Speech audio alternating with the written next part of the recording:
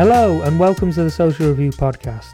I'm joined today by editors Michael and Sam to discuss House of Cards, a 1990 BBC drama based on the book of the same name by Margaret Thatcher's former Chief of Staff, Michael Dobbs. The show centres around the Machiavellian rise of Francis Urquhart, the Tory Chief Whip passed over for a promotion to high office after Margaret Thatcher's resignation. Its first episode aired 2 days before Michael Heseltine challenged for the Tory leadership in 1990. We'll today mainly be focusing on the first series, which is available on BBC iPlayer. So first question, what did you think of it? Well, I rewatched it for this basically, and I watched it probably when I was about 18, 19, because it's one of those things that when you you got family members who are like, oh, you're into politics, you should watch this thing from back in the day or whatever, and then you go through watching Spitting Image or whatever, and you're like, not sure I really trust your recommendations anymore. But watching this originally, I think I really enjoyed it, and then rewatching it now, I think it's just probably some of the kind of best short form political drama I think has probably been made by the BBC or in the UK. I'm not sure if it's made by the BBC, but certainly in the UK. And I think as a kind of just one series thing, I think we'll get into it a little bit later about why the subsequent series were not quite as strong. I think it's just completely bulletproof in terms of both its characterization of British politics, how it captures the scuzziness and the sleaziness of British politics generally, but especially during that kind of 80s, 90s period of history. And then as well as that, I just think in terms of plot, it's pretty simple in terms of its plot, but beyond that as well, I think the characterization of Francis Urquhart and the main leads within this, I think the actor who plays Roger O'Neill, who is the kind of beleaguered Irish press secretary throughout it, is like a really underrated performance kind of watching it. And you can see they lean heavily on kind of theatre tropes and soliloquy and things like that. But I think what makes it work and what makes it endure, I think, is the characterization, but also the fact that everyone, even these pretty minor actors in terms of the kind of greater scheme of things, bring an incredible level of performance to it and also authenticity to the world as a whole. And I think it's obviously carried by Urquhart as a kind of character. And I was kind of blown away watching it, thinking oh, I remember enjoying this and I remember thinking this was good. But coming back to it now, having kind of got a better appreciation of British politics, knowing a little bit more about the history, kind of working in politics for a little bit, it's this is the real deal, I would say. I mean, I don't disagree with any of that. I don't disagree with any of the. I think it's important to say your perspective on it, because you've never seen it before. This is the first time you've ever watched it. Yeah, I think in terms of the acting is fantastic. It moves along at a good pace. It's very well filmed. All the kind of technical things are there. I kept having to remind myself to take it in the spirit in which it's intended, which is a sort of satire, because there were times where I was just like, this is ridiculous. And it did sort of examples. I mean, it does strike me as absolutely bananas that anyone thinks that Urquhart could have become Prime Minister in the 90s. I mean, he's the sort of person who could have become Prime Minister in the 50s or pre-60s. He's a sort of pre-Wilson figure, really. There's no way that he would ever have survived in the world of mass media that was coming into existence. I mean, Major was already sort of seen as being on the bland side a bit, he's like Collingridge is basically the Major figure, right? And the idea of Urquhart going to the country against a sort of Tony Blair figure, I just think, which is presumably what happens. I don't know. You guys are going to tell me that's not what happens in this universe. But it's written in 1989 as the fall of Thatcher. And I watched an interview with the author, and he says that a thing no one in the party could imagine, because he resigned or was sacked, I can't remember, in 1987. And he said the thing that no one in the party then could imagine was the fall of Thatcher. So I think, it is the world that it's in. It is just that sort of slim ecosystem of just the Tory Yes. party is Great Britain, Yeah, So exactly. I think within that context, it definitely works. Like, obviously, like in the later series is why it sort of, isn't as good, because it stays in that world to an extent, Yep. and while the rest of the world moves on. I think it's But a kind of it's an interesting hangover of a kind of period in I guess political thinking, or at least in terms of the way in which British politics is perceived, where the opposition isn't the main character of British politics, in that the Labour Party as it exists in this is like three people who occasionally get mentioned, and the main character of British politics, rightly, I think, is like the governing party and the machinations of it. It's not something that's necessarily concerned. I think it's probably a product of the author's expertise, and also where the kind of center of gravity was in terms of the focus of the media at the time, was that people were pretty unconcerned with the inner workings of the Labour Party, and were more kind of interested in stories about characters like Francis Urquhart. And I completely agree with Sam's point. It's almost speculative fiction in the sense of you've got this weird hangover from another era of British politics. What would that look like? And it's kind of interesting to watch it, especially kind of like post Cameron, where the Conservatives have shared lots of their kind of like old money pastiches, I guess, and how it's kind of really gauche to be kind of like properly posh even now. Like, even like you look at the Rishi Sunaks of the world and things like that, is like, oh no, he's like, pure new money, pure like nouveau riche kind of like, whatever, self-made in inverted commas. Whereas you can't really imagine, you can't really think of like the equivalent is like probably like Jacob Rees-Mogg in terms of that mold. But even he is a sort of caricature. Like he's not actually like as aristocratic as he would like to present himself. No. Yeah, exactly. Yeah. I just want to say, I did enjoy it. I do think it's really good TV, but there were moments where Urquhart was lying to someone and using someone, Collingridge or whoever, and they were saying, "You're a really good friend," and it felt very pantomime at times, almost. I think it's behind you. It's totally meant to, though. Like the interview with the author, he said, like, the thing that people ask me, who's this? Where did they get it from? Blah blah blah. He said he just lifted it from Julius Caesar, Shakespeare. And I think that is. That's why it's like. And that's why it works so much. Yeah, and Macbeth is, it's very sure. But the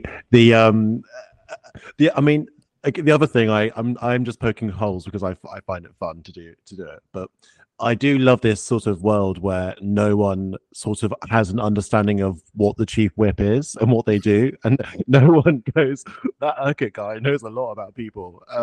Maybe he's behind this, and the way it sort of dawns on Matty over a very long time, I just thought obviously it's fine, it's drama, but there were times where I was like, come on. I think the journalism thing was really funny though, because it's like you can sort of see the sort of precursor to Laura Kay in Matty, in in just taking lines, printing the lines.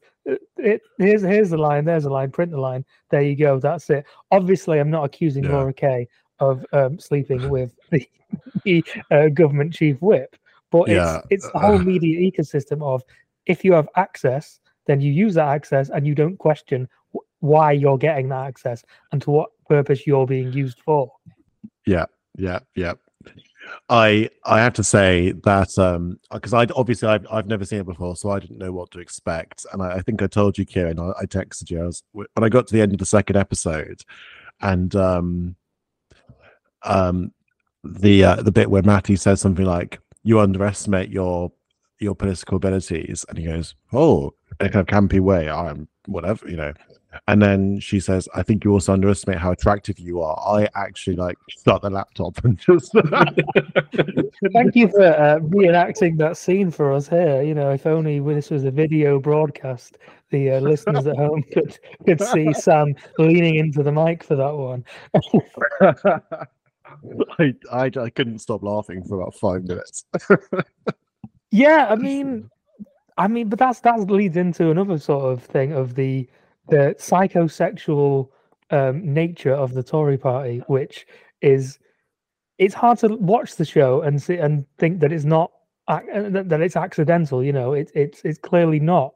You know, and if you look how Westminster politics is still run these days, you know, then yeah, it's another thing that the show was quite right on and is still quite right on. And you know, the treatment of women in the show is, you know, I mean, you can look at the treatment of women in the show and look at Westminster today and think, I don't know, this kind of thing still goes on, but obviously, like, sexual harassment is still rife within Westminster politics broadly.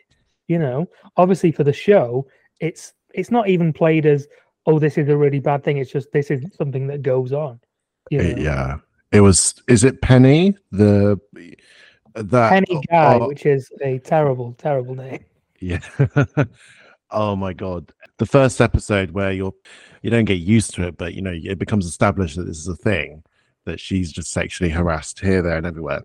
That first episode is stomach churning when you get all those lewd comments, and I mean the most dated thing came when Matty had a brick put through a window, and she called her friend to come round, and then he starts coming on to her.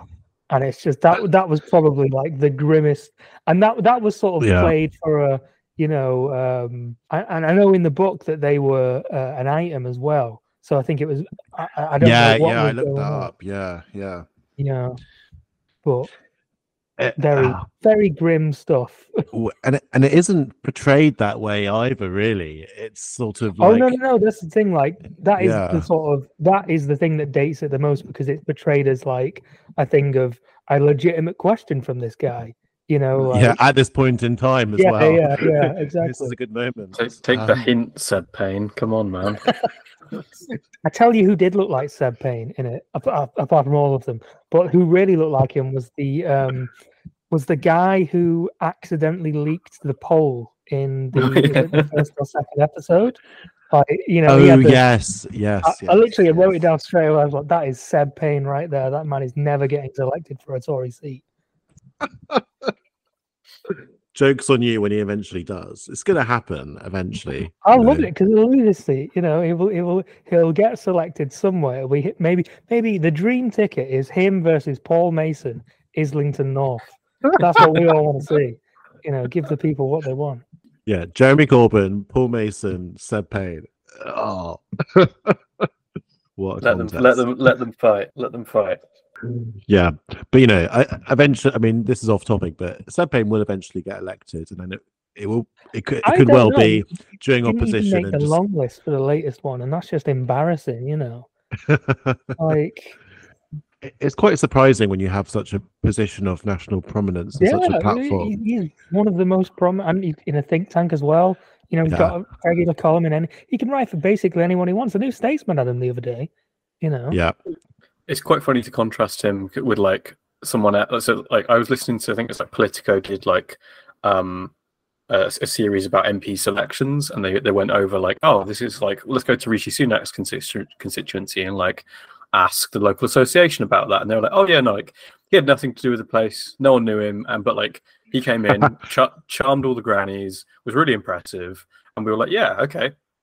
You can be our MP. And I'd like to imagine that like there's these association meetings happening with these kind of like blue rinsed nans in the local Conservative Association, and Seb Payne walks in and just like every single one of them's like, fuck this. No, you can't. You absolutely can't.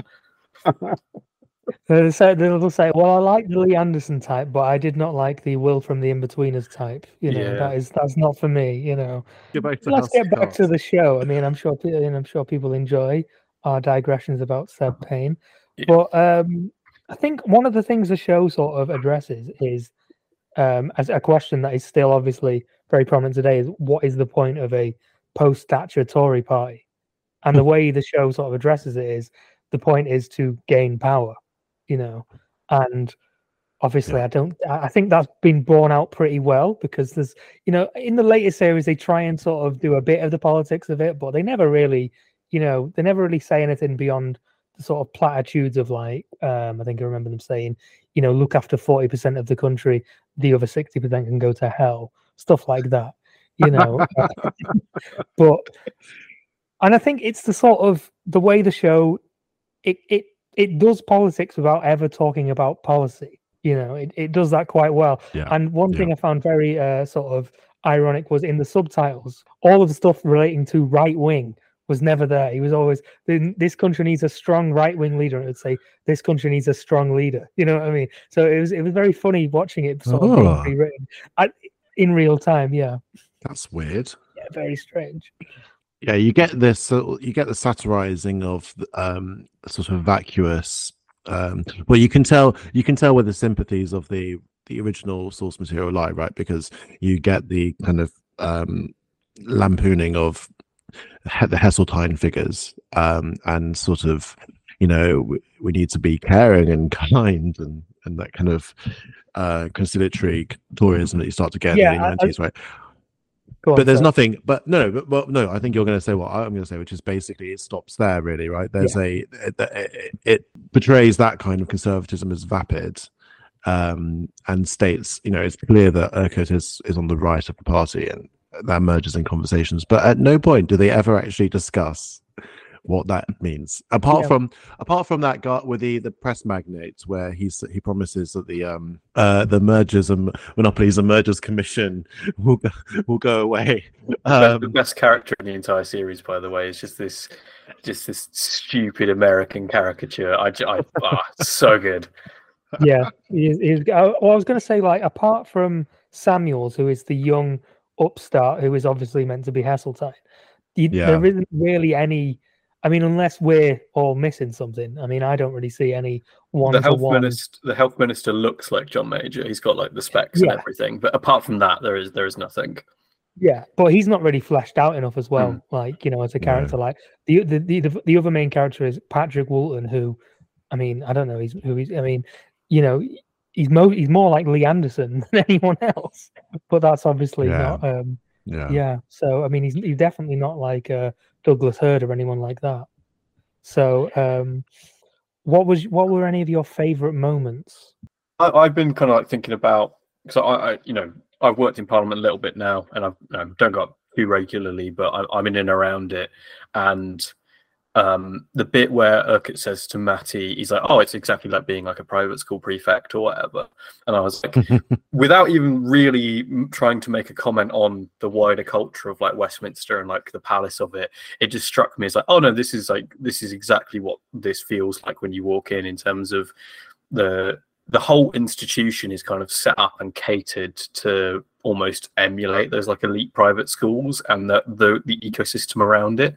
And I don't know, it was just very incisive in that this was written in the late 80s, and we've come like 40 years hence now, but best part of that, and I don't think Parliament has ever really shaken off the influence of those institutions, and I think it's probably part of the reason why they're so like reluctant to decant as well, is that there is a whole kind of culture around the elite private schools and just kind of private schools more generally about the kind of vibe of Parliament, and I just thought it was kind of like really, it was interesting what I thought about off the back of that was in terms of how these institutions have shaped Westminster and how Westminster has in turn shaped these institutions. And I just thought, like, whenever like I've been in, it's like I just feel completely out of place, and that you never really kind of belong in that environment. I can't imagine for like any MPs from a halfway ordinary background, it must be really weird to be a kind of like semi-ordinary Conservative MP, because the kind of background of that party and the kind of institutional memory of that party is just so old money that I don't even know how you would function other than just kind of not thinking about it. And I think it was just an interesting like snapshot of that period of history, and you kind of think that there was transition after that in terms of like David Cameron getting more ordinary people in and things like that, well, quote unquote ordinary, and now even now you kind of look to the staff and things like that. So work in Westminster is really expensive. To live in London is really expensive. So you'll have MPs who are relatively normal, but their staff like sound like they're like old money, mega rich sort of thing, because the only people who can work on no money in Westminster to be a researcher are people who are already wealthy.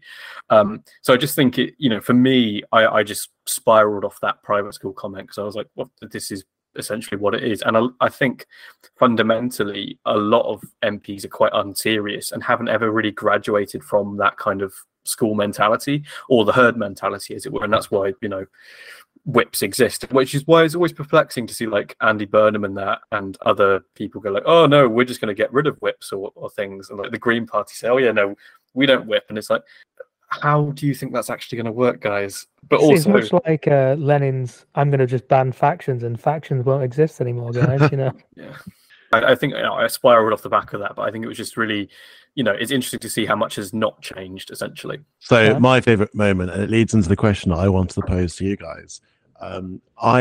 Every time Tim Stamper, the minor character, one of the other whips, appears on screen, I absolutely loved it because he made my skin absolutely crawl. He was he did really well with a very, very small role. Yeah, he did, and he was so creepy. And there was that scene in the final episode where I think Matty and him encounter each other in one of the tea rooms or something, and it's just it's awful. It's and nothing really happens, but it's some absolutely wonderful acting on that part. And it's, as you say, it's a very minor role, but he did a lot of the material.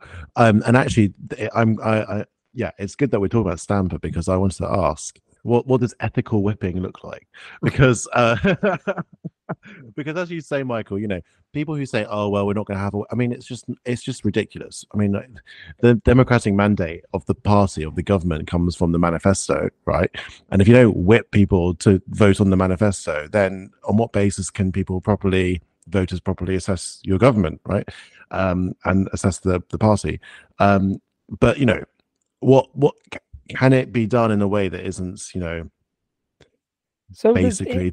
I know in Australia the whip is very much if you don't vote against if you vote against the party, you lose the whip. That's it. There's no leeway, and I think probably that would be a more healthy. I don't know. Obviously, their political landscape isn't all that healthy, but just that principle sounds healthier than what we have, which is at best horse trading and at worst covering up serious crimes to the sometimes. So I don't know what it looks like. I mean, there's loads of people who I just was thinking about during the show, no more so than Michael Gove, Gavin Williamson, Peter Mandelson, because all of these people are, to some extent, clearly try and project an image of not just fixing, but being the guy who rat fucks other people. Like I don't know if you remember this Gavin Williamson photo when he was, he was under a huge deal of pressure, and Boris Johnson was under a huge deal of pressure to sack him. And Gavin Williamson posted a picture of him at his desk with a little black book and the whip over it. This is after he had left the whip's office. Just, it was a signal saying, I know all the dirty secrets. And it's like, obviously to them, it's this inside joke. But as we know now, the stuff in the show where, Urquhart and Stamper bring people into their office and say, you've been caught, on a train with a male prostitute or something, and they use this to leverage this person into supporting whatever. That is obviously the most unethical whipping you could do, but obviously we know that kind of thing did go on. So I really don't know what ethical whipping looks like. I just know that, like Michael says, it's just completely unserious to suggest that you could just do away with it and that alone would solve things. I think the boring answer is you probably need to change the Westminster system, right? And you probably need a move to proportional representation. Probably hardens party whips, but in terms of being a little bit more conciliatory and all that sort of thing, I think that probably solves some of the problems. It's also probably worth noting that a lot of what we think of kind of whipping these days is more kind of nice horse trading than it is covering up stories and things like that. It's you scratch my back, I'll scratch yours, rather than here are all of your dirty secrets and I've got the spreadsheets, which I think is good, but it definitely still is the case that there have been like heinous. There's been heinous shit done that has been covered up for party political reasons. So yeah, I'm not sure. Other than kind of like fundamentally changing Westminster, I think it's always going to be a bit like this. But I think as well, it's kind of like the standards in public life. There's like seven principles or whatever that the Nolan principles. The Nolan principles. There we are. Yeah. Fine example of why they don't really matter is that these are just kind of things that people in principle agree you should abide by, but fundamentally, partially due to the shape of the institution, but also just at some point, politics involves rat fucking. It is always going to happen to an extent. There's obviously no excuse for abuse and criminal activity and things like that, but people are always going to try and get one up on each other one way or another, and that is just life, I think. Okay, I had a few favorite moments. So one of them was just in how sort of still how timeless some of it is so Patrick Woolton says to Urquhart when they're talking about getting rid of Collingridge, move too soon and the party will look like assassins, too late and the party will be in pieces. And obviously in the last year we've seen the Tory party do both of these things, with both Boris and Truss. That was very interesting. And sort of a reminder of better days when Matty Storin, the journalist, says to Benjamin Landless, newspaper writer, that she would like to publish the poll that says the Tories are 30 points behind. And he says, damn good story, wrong damn paper. What do you think we are, the New Statesman? Only we lived in a day where that was true. Oh, well. So... Wait, you're telling me you didn't enjoy that Seb Payne article? Sorry, I can't speak on it as fear of losing my New Statesman subscription. What makes it timeless in a way that I think we can all agree the US version, which obviously came out much more recently, was not timeless. The US version is just worse by every metric, to be honest. Like, okay, the production value is higher, and like it, maybe the soundtrack's a little bit better in places, but other than that, the actual kind of, I just don't care. Like, you get past the first season, like, oh, this is actually, okay, whatever he's called, Underwood, that's the one. Yeah, like it kind of, it's interesting, and then it quickly becomes another West Wing clone. Yeah, the Dark West Wing. Yeah, like what if the West Wing, but he was a bad guy? Yeah, and then it's just like, and then it's like, what if the West Wing, but he's a bad guy, but he's like God, and he can just do anything. He's just got incredible foresight and power. Well, the thing is, I didn't think he did in the show. Like, I thought one of the issues with it was in House of Cards. Urquhart is basically omniscient. You know what I mean? Like he is 2 steps ahead of everyone at all times. Whereas in the US one, Underwood is not that guy at all. He is, he is a much more sort of bitter guy. He's not as smart. He's not as powerful, and it's way more drawn out. And they try and make it too much like real life, and they don't make it camp enough. This is the US one we're talking about. Like the UK one is very, very camp. It's very silly. You can laugh at it a lot. The US one is very sullen, very serious, and it's trying to be like real life. There's no better example than this than how seriously they take the newspaper. I can't remember the Matty Storin standing in the show. Zoe Barnes. Zoe Barnes, there you go. That's good memory. But I thought like the way they did her character is so dated now because they have, do you remember Slugline instead of BuzzFeed?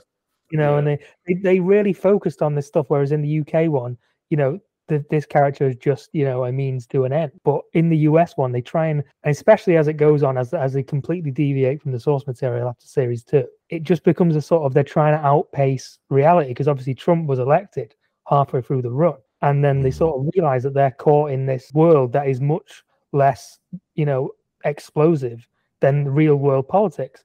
So they try and bring it back, and it just never matches real life. And it's just, it's just obviously a vehicle for the actors acting, which is a big problem with, I think this is a big reason why a lot of stuff like this isn't made today, because the most obvious thing to compare the British House of Cards with today is Roadkill, because it's the only, for my money, the only straight political drama with, without a police element in it. It's not a crime drama with politics attached like something like Bodyguard. And all that was a what if Hugh Laurie was a bit Boris-like, and still, what if all politics was done through a Laura Kay filter? No charm, no, like, not really any satire even as well, even though he's playing a Boris figure, and I think that's why it doesn't. I think the best, if they remade House of Cards in Britain today, like the closest it would get to satire is if like they cast Ian Hislop and Paul Merton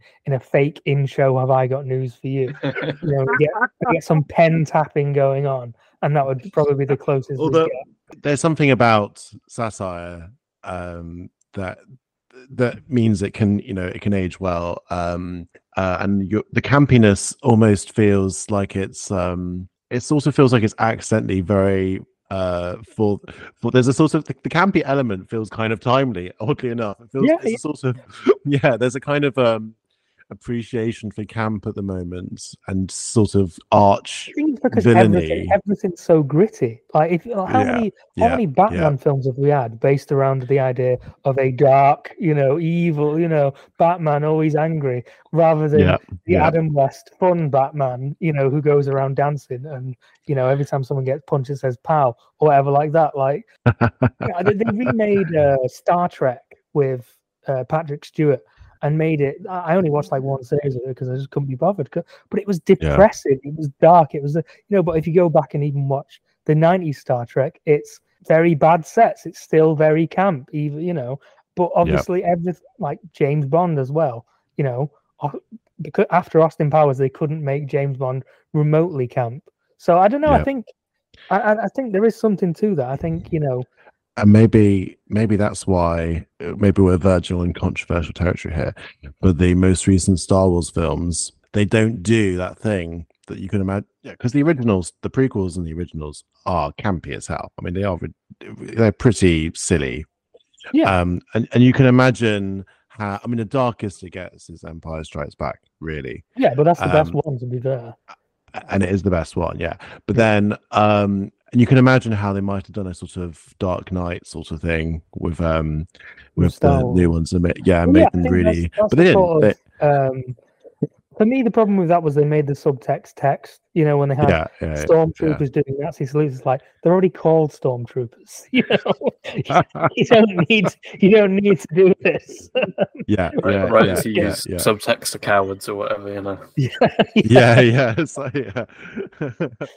You make a really good point though about the American House of Cards being outpaced by events, because the tone is very dark and it's gloomy. The colors are all washed out. It's dark, but really the stakes are like they're not that high, and the stakes of American it's one of those problems with American political programs set in the 2000s or the early 2010s, where they sort of try to make fun out of how gloomy and stagnant everything is, where it becomes outpaced by events. Actually, it doesn't seem so bad anymore. There's a kind of like longing for those days where we merely had Frank Underwood, murdering people and trying to claw his way. The president only murdered 2 people. Wow, There was a bit in it I thought was actually kind of like weirdly. Was kind of interesting to look at now. It's like, the bit with like all the nuclear power stations and stuff, and they're like,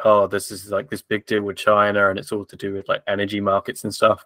And I remember watching that as it came out, thinking that this is really fucking boring. I don't care about this. I care about the real shit. And it's like that echoed through time, and then it's like, actually, all that matters is fucking energy markets, and this is actually kind of real politics as it actually happens. And I just thinking back right now, I haven't watched it since it was kind of airing, but that was interesting that was included. And I guess it kind of contrasts with certainly the first series of the British House of Cards is that other than the kind of vibe of like the patrician far right of the Tory party, there isn't really a sense of actual kind of like political issues, and it gets into that in the subsequent seasons a little bit in terms of like, it was like, if memory serves, it's to do with like development and planning, but also like the kind of the country is basically a tip, and Urquhart is kind of presiding over that and bashing the new king and coming up against him. But in terms of the actual kind of like issues itself, it's pretty light on them, and that's kind of a virtue in some senses, because it means that the kind of archetypes of the characters, even though they are so hyper specific to the era, are timeless, because there is always going to be a kind of old money hard right at the Tory party. There are always going to be kind of mushy people in the middle, and there are going to be journalists who are kind of fumbling around the dark trying to kind of make sense of it all, and misusing their access and not realizing that they're being used. These are kind of fundamental aspects of the way in which British democracy is set up. So I think that's why it's, I think, aged so much better than the American House of Cards. And I think why it will just fundamentally endure is just that it's evocative of an era that students of British political history and people who want to be involved in politics, for the best part of the next century, people are still going to come back and look at it, because it's still got something to say about circumstances that got us to where we are today, I think. I think the closest thing to it in terms of like, not timelessness, but in terms of really capturing the mood of its time is The Thick of It, capturing the sort of later New Labour years. But obviously that is even then, I think both of them are very specific to their time, but obviously The Thick of It is more of a straight comedy than the sort of satire drama of House of Cards. But is there any sort of, I think we're close to the end now, so is any final thoughts from you? Well, I wondered what you guys thought about it, and placing it alongside those other classics of British TV, British politics TV, like Yes Minister and really Our Friends in the North. So honestly, like I'd rate above Our Friends in the North. I would say that Really? It's probably yeah. Like I liked Our Friends in the North, but I thought I don't know. I always think I don't think I like. It's not something that I ever sort of felt this great affinity towards. Some people really love it. I just thought it was a good drama. Obviously, again, very of its time, but I didn't think it was that good. Like I thought House of Cards is probably up there with like I, Claudius in terms of like the best drama the BBC has ever produced. But that is, that might just be my own thing. I really do like Julius Caesar. The Shakespeare play. So that might just be my personal preference. I think from my perspective, I've not seen Our Friends in the North, and I've not seen like a lot of the. I grew up watching a lot of like Columbo, basically, because ITV3 was always on. So I'm not really as well versed in terms of like the kind of gamut of like British telly. But for me, I think it's in terms of like a wider perspective, in terms of just like the way we think of kind of golden era TV now, or like must watch TV shows. I think in terms of its tightness, its scope, the performances, and how well it holds up. I think it's must watch for me anyway. And I think it certainly the first series it kind of loses its way after a little bit, and it doesn't really. I mean, the ending, spoilers. Urquhart dies, but that's. But that's by the by. In the book, he dies in. So this is how good the TV show was. That in the book, he dies in the book instead of Mattie. He confronts Mattie, and she says, Benjamin Landless has seen the, heard all of my tapes, and you'll never be prime minister. And he jumps instead of Mattie. But it was so the TV show was so well received that he, the writer Michael Dobbs, changed the ending of the book to the TV show, and it's a better ending. Oh, it is, and again, of how good the TV show was, his catchphrase, you may think that I couldn't possibly comment, doesn't appear in the book, but does in the TV show. So it's one of those you'd be surprised, but that's as far as I know anyway. I honestly only read a bit of it and then watched an interview with him because I didn't find it particularly well written. It was always, his eyes like polar ice, stuff like that. God. The Vince Cable school of writing, literature and things like that. But I think as in terms of like drama, in terms of a period piece, as it were, and in terms of kind of good old camp British fun, I think it's really good. I will say that its impact on British politics and the gamut of kind of Tory MPs who convince themselves that they are Francis Urquhart and convince themselves that they are actually all scheming, all knowing, and they really are like the real deal, I think cannot be understated for how damaging that is. And particularly political journalists who just lean into it and being like, whoa, he's a bit like that one guy from that one show we all like, is I think pretty boring on the whole, and does a disservice to the show, because I think it's better than the B-rate kind of imitations that we have today in our soap opera. It's a long day, conference, all that sort of thing. Prepping for that's been horrible. Listeners, it's 3:00 in the afternoon. But yeah, compared to our soap opera, ours is a cheap imitation of some truly good, proper British drama. And I think everyone should watch it if they have the opportunity. I think it's on iPlayer for the next month or so. I struggle to imagine the BBC putting together something as tight and well crafted today. And if it was today, it would end with Urquhart being arrested. there weren't enough police involved for this to ever get commissioned. Yeah, it would end up being a police procedural of some kind. Either Suzanne Jones or Sheridan Smith arrests Francis Urquhart and says, "You'll never see the light of day again. You're nicked." And that's it. That's our show for today. If you enjoyed it, please leave us a rating. Full list of the films and TV shows we'll be covering can be found in the description. For any feedback, email us at editors@thesocialreview.co.uk. Our theme tune is The Dance by Kyle Cox, licensed under Creative Commons.